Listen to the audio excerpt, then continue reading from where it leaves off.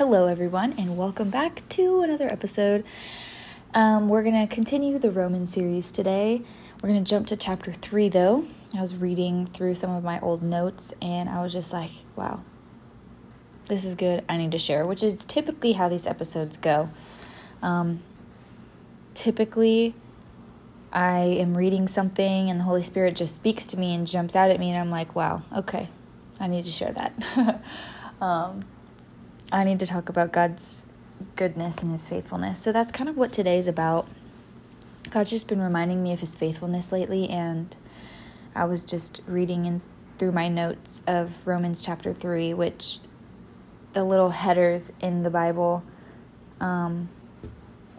says God's faithfulness, which I know the headers weren't there when it was written, but still, I think it's cool that what God's been reminding me about is the header of this chapter. And this notebook has actually been at home with my parents, and I just recently got it back, and I was missing it because it was my note-taking notebook. So I'm glad that I got it, but I was just reading through my old notes, and I was like, wow, this is good. So as we did chapter 1, I'm going to pray us in. I'm going to read chapter 3, and then I'm just going to talk as things have been pointed out to me and just kind of go over what I've been learning from this chapter. So let's pray and let's get started. Dear Lord, I thank you so much for your goodness, God, for your faithfulness. I praise you for who you are, God. You are good. You are faithful. You are just. You're merciful. You're gracious and graceful. God, you give when we don't deserve, Lord, and you shower us with your goodness. But also, Lord, I praise you for disciplining us when we need it, Lord, for showing us the paths of righteousness, Lord, for convicting us of our sin. Lord, I just pray that you would give us all softened hearts to those things, that, Lord, that we would hear your voice, we'd hear what you're saying to us, God, that we would see your hand at work in our lives, and that we would trust you above all else, God, that we would have faith in you to do the things that you've promised and to accomplish the things that you have set out for us, God. I'm so grateful to be your child, Lord, and to have just been part of the story of the world, Lord. You have given us such great opportunities to be representatives for you, and how great an honor that is, Lord. How great an honor it is to be chosen to be a vessel. Lord, I pray that none of us would take that lightly, Lord, that we wouldn't treat it as a common thing. Lord, that we would revere you, and that we would revere these opportunities that you give us. Lord, I pray that as we read your word today, that your Holy Spirit would reveal your truth to us. Lord, that it would change our hearts and our minds. Lord, that we would become more and more like you, Jesus. In Jesus' name I pray. Amen. All right, verse 1 of chapter 3. What advantage... Little context. It's going to start talking about circumcision in verse 1. The last verse in chapter 2 talks about being circumcised is circumcision of the heart by the Holy Spirit, and that our praise is not from other people but from God. So that's kind of like the context. Super good way to end chapter 2. So, verse 1. What advantage then is there in being a Jew, or what value is there in circumcision? Much in every way. First of all, the Jews have been entrusted with the very words of God. What if some were unfaithful? Will their unfaithfulness nullify God's faithfulness? Not at all. Let God be true and every human being a liar, as it is written, so that you may be proved right when you speak and prevail when you judge. And already something comes to mind just when it says, what if some were unfaithful? Will their unfaithfulness nullify God's faithfulness? Then it says, not at all, let God be true. I was reading in Isaiah the other day, and Isaiah 55:11 just really blew my mind. I don't even know what I'm saying. I've read this verse before and listened to a couple pastors make comments on this verse, but it just goes so well with this section where it just says, as the rain and the snow come down from heaven, it's 10 and 11. As the rain and the snow come down from heaven and do not return to it without watering the earth and making it bud and flourish, so that it yields seed for the sower and bread for the eater, so is my word that goes out from my mouth. It will not return to me empty, but will accomplish what I desire and achieve the purpose for which I sent it. And just as it says, is what if some were unfaithful? Were their unfaithfulness nullify God's faithfulness? Not at all. God is telling us right here in Isaiah chapter 55 that his word is like the rain and the snow that comes down from heaven, and it doesn't return to the sky without watering the earth, without giving life to the seeds, without watering the plants that are already there, without causing those plants to bud and to flourish and to produce fruit. And it yields then more seed for more plants and more things to grow. And it yields bread, a harvest for the person, for the eater, And he's saying that that's how his word is. It says, it will not return to me empty, but it will accomplish what I desire and achieve the purpose for which I sent it. The Lord speaks his word. He gives us the Bible. He speaks to us. He convicts us for a purpose. It's not just for anything. When we're unfaithful, when the world is unfaithful, God's faithfulness still goes out, and it still changes people's hearts. It still convicts. It still sanctifies and purifies, and it accomplishes what God desires. And the Bible is full of telling us what God desires. He desires that we abide in him. It desires that we live righteous lives. He desires that we are conformed to the image of his Son, that our minds are renewed, that we are filled with the Holy Spirit, that the fruit of the Spirit grow in our lives. That's what he desires, and his word will go out and accomplish what he set out for it to do. If he says he would never leave us nor forsake us, well, guess what? He's never going to, because his word does not return void. It does not accomplish anything other than what God intended for it to accomplish. And I think this is such a beautiful thing where it says that his word is like the rain and the snow. It will water us. It will make us bud. It will make us flourish. It will yield seed. It will yield bread. We will see fruit in our lives. We will see change in our lives when we remain faithful to the Lord's faithfulness. It's kind of like what Hosea talks about, where, Hosea was this prophet who God said, all right, you're going to marry this lady, and she's kind of a prostitute, and Hosea loves her despite her past, and even loves her despite her committing adultery and selling herself back to the streets, where Hosea literally goes and buys her back, which is crazy because it's a parallel of God's love and his faithfulness to us. I'm going off a track just a little bit, but that's why marriage is such a beautiful thing, because as the Bible says, that it is just an image of Christ's relationship with the church and with his people. It is true. He is faithful to us when we're unfaithful, Like every time we choose our sin over God, we're committing adultery against the Lord. Every time we choose something else over choosing him, we're saying, Lord, I want this more than you. And in Hosea, he buys her back from the streets, and God sent his son Jesus to buy us back from the chains of sin that we sold ourselves into back when Adam and Eve decided to choose sin over God. But when we choose sin over God, we are choosing what we're enslaved to. And it says here, what if some were unfaithful? Were their unfaithfulness nullify God's faithfulness? No, it won't. God is true. And then it goes on in verse 5 to talk about these human arguments that people have of if our unrighteousness brings out God's righteousness, then we shouldn't be called sinners, and it's unjust for judgment to be brought on us. But if God wasn't perfect, then he wouldn't be able to judge the world at all. And if we were perfect, there would be nothing to set right. And then it says in verse 7, if my falsehood enhances God's truthfulness and so increases his glory, why am I still condemned a sinner?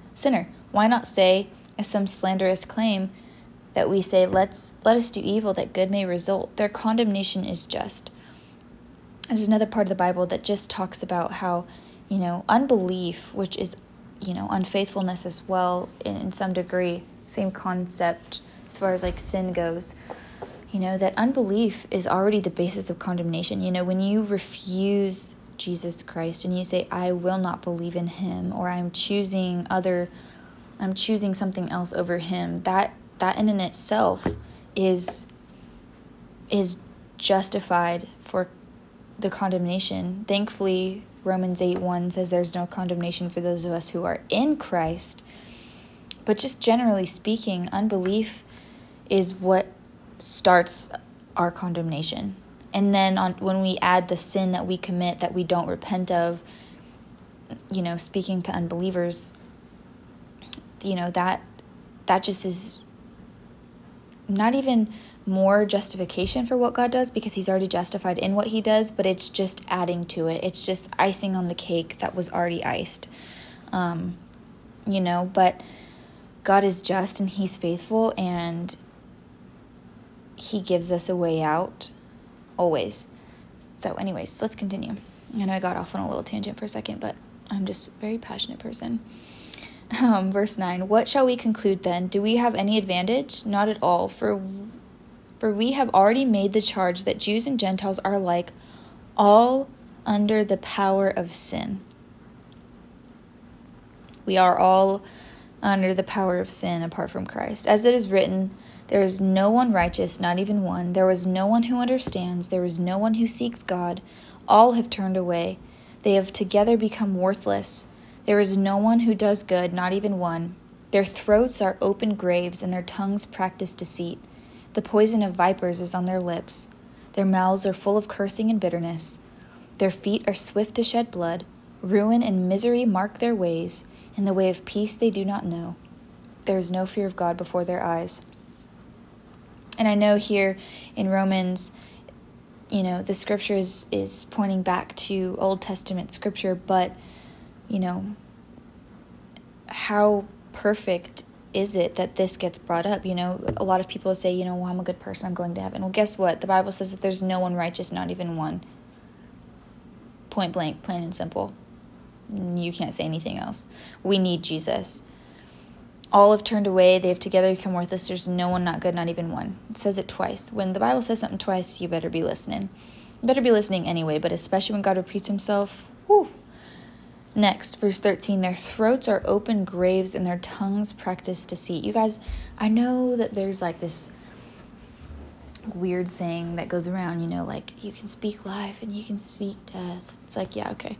But if you really think about it conceptually and what the Bible says about our throats being open graves and tongues practicing deceit, like, although we don't have the ability to speak things into existence, we have the ability to build up or tear down people with our words. And the two commandments are to love God and to love others. And so when we are using our tongues, our mouths to speak, poorly about people, to bring them down, we are being disobedient to the Lord. And that, again, is pointing back to there's no one righteous, not even one. The next it says, their mouths are full of cursing and bitterness. Are we harboring bitterness in our hearts? Are we harboring unforgiveness? The Lord says in his word that if we don't forgive, that God won't forgive us. And, how can we expect God to do something for us that we're not even willing to do for someone else? One thing I was reading in 2 Corinthians, I think it's chapter 1. Let me just pull it up really quick. But it was just about, how we can truly defeat the enemy. And it was like this amazing spirit-filled epiphany here. It's 2 Corinthians 2, verses 5 through 11. It says, if anyone has caused grief, he has not so much grieved me as he has grieved all of you to some extent, not to put it too severely. The punishment inflicted on him by the majority is sufficient. Now instead you ought to forgive and comfort him, so that he will not be overwhelmed by excessive sorrow. I urge you, therefore, to reaffirm your love for him. Another reason I wrote to you was to see if you would stand the test and be obedient in everything. Anyone you forgive, I also forgive. And what I have forgiven, If there's anything to forgive, I have forgiven in the sight of Christ for your sake. Verse 11 is really where it gets you. In order that Satan might not outwit us, for we are not aware of his schemes. And what the Holy Spirit really spoke to me right there is forgiveness kills the enemy. You know, Paul literally says, I have forgiven in the sight of Christ for your sake in order that Satan might not outwit us. He has forgiven them to outwit Satan because we are not unaware of his schemes. What are his schemes? His schemes are to take these seeds of bitterness and unforgiveness, and whether he plants them there or you plant them there yourself, he wants them to grow and grow to the point where, as the parable, I'm pretty sure it's the parable of the sower, but where the seed goes on the different types of soil and one gets choked out, one never sprouts, one doesn't produce roots, and one grows really well. He wants it to get choked out. He wants the seed of the Lord, the word of God. He wants your faith to be choked out by the cares of the world, by the deceitfulness of the flesh, by the deceitfulness of wealth, by unforgiveness, by bitterness, by all of these things that can take over our hearts. He wants us to let go of those. Jesus wants us to let go of those so that we will outwit the enemy and so that we will be aware of his schemes against us. The enemy wants our faith to be choked out, while the Lord wants our faith to grow. And as hard as it is sometimes to forgive people, to forgive ourselves for the way that we treat other people, because we can't hold on to that guilt and that shame if we can ask the Lord to forgive us and be content in that forgiveness that he's given us, and to put that on ourselves and say, I have repented, I'm forgiven, I need to not hold this over myself anymore. We have to do that, and we have to be aware of the enemy's schemes to choke us out. He wants us to focus on our feelings and, be really selfish. And selfishness is not of the Bible. The Bible is about humility. The Lord says that he opposes the proud but gives grace to the humble. And grace is the power of God, And it's just so important that we are aware of the way that the enemy attacks us, and that we understand the biblical ways to combat that, with scripture, with forgiveness, with handing that over to Jesus. It's so, so vitally important, and having, just like Romans 3 is talking about, it's God's faithfulness and us having faith as well. Like, God is faithful that he will give us a way out in the time of temptation to be unforgiving, to be bitter. But he's also faithful to conform us to the image of Jesus if we seek him out. Jeremiah 29, 11 through 13 or 14 just talks about that, The Lord has good plans for his people, but we have to seek him out in order to see what that is. And we have to seek him with all of our heart. And then he promises that we will find him. And then as Romans 12 talks about, we need to not be conformed to the pattern of the world, but be transformed by the renewing of our minds, so that we will be able to know and test what is the good and pleasing and perfect will of God. And his will ultimately is to make us look like Jesus, to perfect us and to sanctify us, and for us to go out into the world and fulfill the Great Commission of bringing people into the kingdom with us. And that only happens when we have faith in the Lord, when while we're struggling with our faith, we come to him and we lay it at the feet of the cross, and we become aware of the enemy's schemes. We forgive. We grab hold of the salvation that is given to us in the forgiveness of our sins. It's so beautiful how God's word comes together to tell us the same message, but it's so important to remember God is faithful, and I need to be faithful.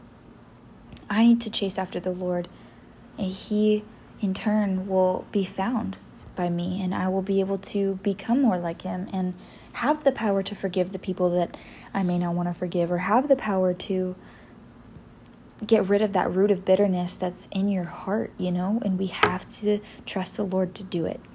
And we have to allow him to do it and not think that we can do it on our own, because we can't. No one is righteous, not even one, remember. But anyways, let's continue verse 19. Now we know that whatever the law says, it says to those who are under the law, so that every mouth may be silenced, and the whole world held accountable to God. Wow. So that every mouth may be silenced and the whole world held accountable to God. There is going to be a day where every knee will bow and every tongue will confess that Jesus Christ is Lord, and everyone will be held accountable for every action, good and bad, every work, every careless word. And that is confirmed here. Verse 20, therefore no one will be declared righteous in God's sight by the works of the law. Rather, through the law, we become conscious of our sin. We're not saved by the law. We're not saved by following the rules. The rules are there just to make us aware of our sin and make us realize that we really aren't good and that we do need Jesus. But through faith, we are able to produce those good works that Jesus prepared for us in advance to do, the good things he has prepared for us. Verse 21, but now apart from the law, the righteousness of God has been made known. It's been made known apart from the law, which is Jesus. Verse 22. Sorry, I added some of my own commentary on there. I got excited. Verse 22. This righteousness is given through faith in Jesus Christ to all who believe. There is no difference between Jew and Gentile, for all have sinned and fall short of the glory of God, and all are justified freely by his grace through the redemption that came by Christ Jesus. So we all fall short of the glory of God, but we can all be freely justified by Jesus Christ through that redemption, through his forgiveness of our sins, through his shedding of the blood. As verse 25 says, God presented Christ as a sacrifice of atonement through the shedding of his blood to be received by faith. Do we trust that that's true? Do you believe Jesus when he tells you that he's the Son of God, that he is your Savior, that he is the beginning and the end, the Alpha and the Omega? Do you believe that? He did this to demonstrate his righteousness because in his forbearance he had left the sins committed beforehand unpunished. He did it to demonstrate his righteousness at the present time, so as to be just and the one who justifies those who have faith in Jesus. Where then is boasting? It is excluded. Because of what law? The law that requires works? No, because of the law that requires faith. For we maintain that a person is justified by faith apart from the works of the law. Or is God the God of the Jews only? Is he not the God of Gentiles too? Yes, of Gentiles too, since there is only one God who will justify the circumcised by faith and the uncircumcised through that same faith. Do we then nullify the law by his faith? By this faith? Not at all. Rather, we uphold the law. Faith in Jesus is a beautiful thing. When we trust what he says, when we believe him, when we take him for his word, and then we begin to walk in obedience, our hearts and our minds are changed. You know, it says, rather do we nullify the law by this faith? Not at all. Rather, we uphold the law. Yes, when we have faith in Jesus and we trust that his ways are higher than ours and that what he's telling us to do is for our good and for his glory, we are living and walking in obedience. We are abiding in him. We are doing what he's called us to do. And that is amazing. He blesses us. And whether we get an earthly blessing or a heavenly blessing, just know that God sees you. God sees you doing those things for his kingdom. And he wants to empower you to do more. You know, one of Jesus's things that he had said, you know, before he left the earth, he said, you know, all the things that I have done, my disciples, my followers will do, and even greater. And I always get so hyped up about that with my friends when I talk about the Lord, because I'm just like, Jesus raised people from the dead, and he's telling us that we're going to do greater. Like, where's my faith at, Taylor? You know, Jesus always says, like, not always, but he says in the Bible to some people, you have little faith. Like, yeah, Taylor, come on. Faith the size of a mustard seed, that thing is real tiny. Like, get yourself together. Have that childlike faith to trust God, that he's sovereign, that he has a plan and a purpose no matter what, that he is faithful. He is so faithful. Sorry, you can probably hear Bo, my dog, flapping around back there. No, but he is so faithful. He has defeated sin and death so that we can walk in freedom both now and in eternity from the power of sin. He has given us everything that we need to live a righteous and a godly life in this present age, according to Titus chapter 2. There's only one God who justifies the circumcised and the circumcised through the same faith. Every person on this earth, through the same faith in Jesus Christ, who is the way, the truth, and the life, can come to a place of repentance. There's another verse. Where is it? It says that God's kindness and his patience with us is intended to bring us to repentance. He's not just being nice just because, obviously he's God and he's kind, but he's also just. That's why we get disciplined, because God wants to make us more like his son, and he wants to bring us more into righteousness and holiness. But it's also because he's just and he has to right the wrongs. But it's ultimately all to bring us to repentance, to bring us to our knees before the Father, saying, God, I'm sorry. Please forgive me and help me to not ever do what I just did again. And I think that's one thing that not a lot of people are taught, is the difference between forgiveness and repentance. Because repentance is turning away. We need to turn away from our sin and choose Jesus. And that's only possible through the power of the Holy Spirit. But we have to turn away from our sin and walk in the freedom that Christ has for us. And I'm looking for, here it is. In 1 Peter chapter 1, it talks about praising God for a living hope. And it says, "Praise be to the God and Father of our Lord Jesus Christ. In his great mercy, he has given us new birth into a living hope through the resurrection of Jesus Christ." I'll move this over so you can hear better. "And into an inheritance that can never perish, spoil, or fade. This inheritance is kept in heaven for you, who through faith are shielded by God's power until the coming of the salvation that is ready to be revealed in the last time." Through faith, we are shielded by God's power. When we choose to hold on to the Lord, he shields us through that faith in Jesus Christ, through that faith in the redemption, through that joy that we have in the resurrection. "In all this you greatly rejoice, though now for a little while you may have had to suffer grief in all kinds of trials. These have come so that the proven genuineness of your faith, of greater worth than gold, which perishes even though refined by fire, may result in praise, glory, and honor when Jesus Christ is revealed. Though you have not seen him, you love him. And even though you do not see him now, you believe in him and are filled with an inexpressible and glorious joy, for you are receiving the end result of your faith, the salvation of your souls." Please take the time to read that for yourselves, ponder it, meditate on it, pray over it, pray it out loud, speak it. That is powerful right there. God's word is powerful, but wow, that is so good. Through faith, we are shielded by God's power to be kept for this inheritance because of the resurrection. These have come, the griefs, I don't know if that's a word, but the things that we've suffered and the things that we will suffer and all the trials we go through have come so that our faith will be proven genuine and that we will be refined by fire. And that refinement may result in praise, glory, and honor for Jesus, but also, at the end of verse 9, for the salvation of our souls. And I love the encouragement of verse 8. "Though you have not seen him, you love him.